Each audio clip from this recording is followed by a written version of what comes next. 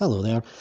We've come to the penultimate part of the Christopher Nolan review series, which is where we now come to Interstellar, which is another example of one of the original massive budget films he gets to make after, as I've said before, he got the keys to the kingdom from Warner Brothers after the massive success of the Dark Knight trilogy, and here it is.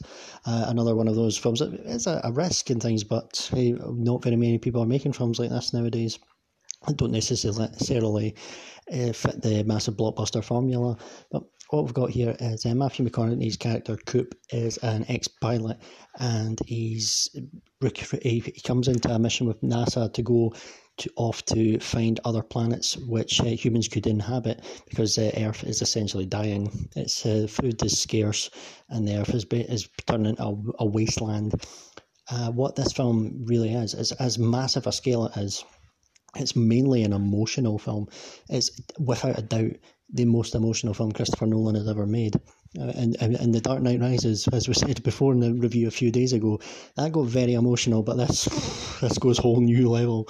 This takes it to other planets, you could say.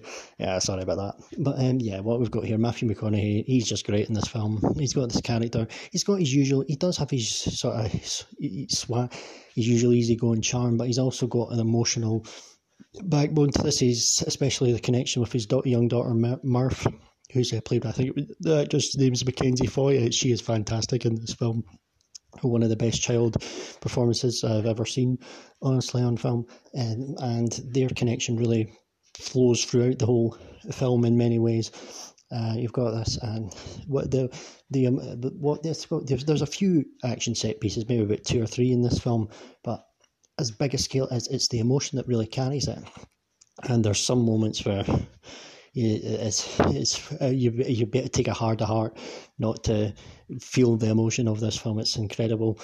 What we've got as well, there are some spectacular set pieces as well, especially involving a planet involving water as well. That's seen as just needs to be seen to be believed. I did see this film in IMAX when it first came out, and there are some moments. This is one thing I will say: Christopher Nolan makes things immersive without using 3D.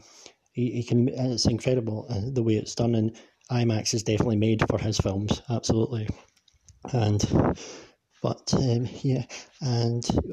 you've got Anne Hathaway again here. She's very good as usual. Michael Caine, his little good luck charm, he's great. Jessica Chastain as well is great as well. So I'll be pretty vague. This film was still successful. It wasn't as successful as some of his other films, but it still made money, which is good to see that a film can take chances and still get an audience, a big sizable audience, to come and see films that take more chances, and this certainly is one of them. I'm not really the biggest fan sometimes of space films. I mean, I liked Gravity well enough, but I found it a tad overrated because everyone seemed to love it, whereas I just quite liked it. Whereas this, I really loved Interstellar. I just thought the emotion of it, the scale, everything just really comes in. It's a very original film. There's nothing else out there like this. There's some great surprises in it as well. It may be common knowledge now, but I won't say who it was, but there is a surprise appearance from somebody later on in the film.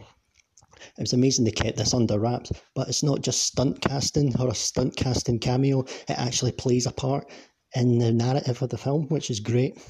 So all in all, I would say Interstellar is definitely another absolute cracker from Christopher Nolan. It might not be the crowd pleaser that, say, the Dark Knight trilogy or Inception is, but it's definitely a fantastic piece of filmmaking, and it really is. It's nearly 3 hours, and it just absolutely flies in. You don't feel the pacing at all.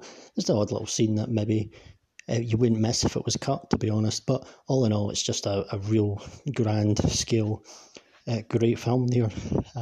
It was inspired. I never liked 2001: A Space Odyssey, but I just found it quite boring, to be honest. But that film did inspire Christopher Nolan to become a filmmaker, so I'm thankful it did, because we get films like this and all the other crackers he's made. So I will say Interstellar might not be everyone's favourite, might not be everyone's cup of tea. It's maybe an acquired taste to an extent. Well, I'm glad I acquired this taste, because I really love it. It's a great film. So if you've not seen it, maybe you might want to give it a try, see what it's like, see what you think, make up your own mind. But up next will be the final part of the Christopher Nolan review series. It'll be Dunkirk, his last film before Tenet hopefully releases this week. So all in all, thanks very much again for listening, and goodbye.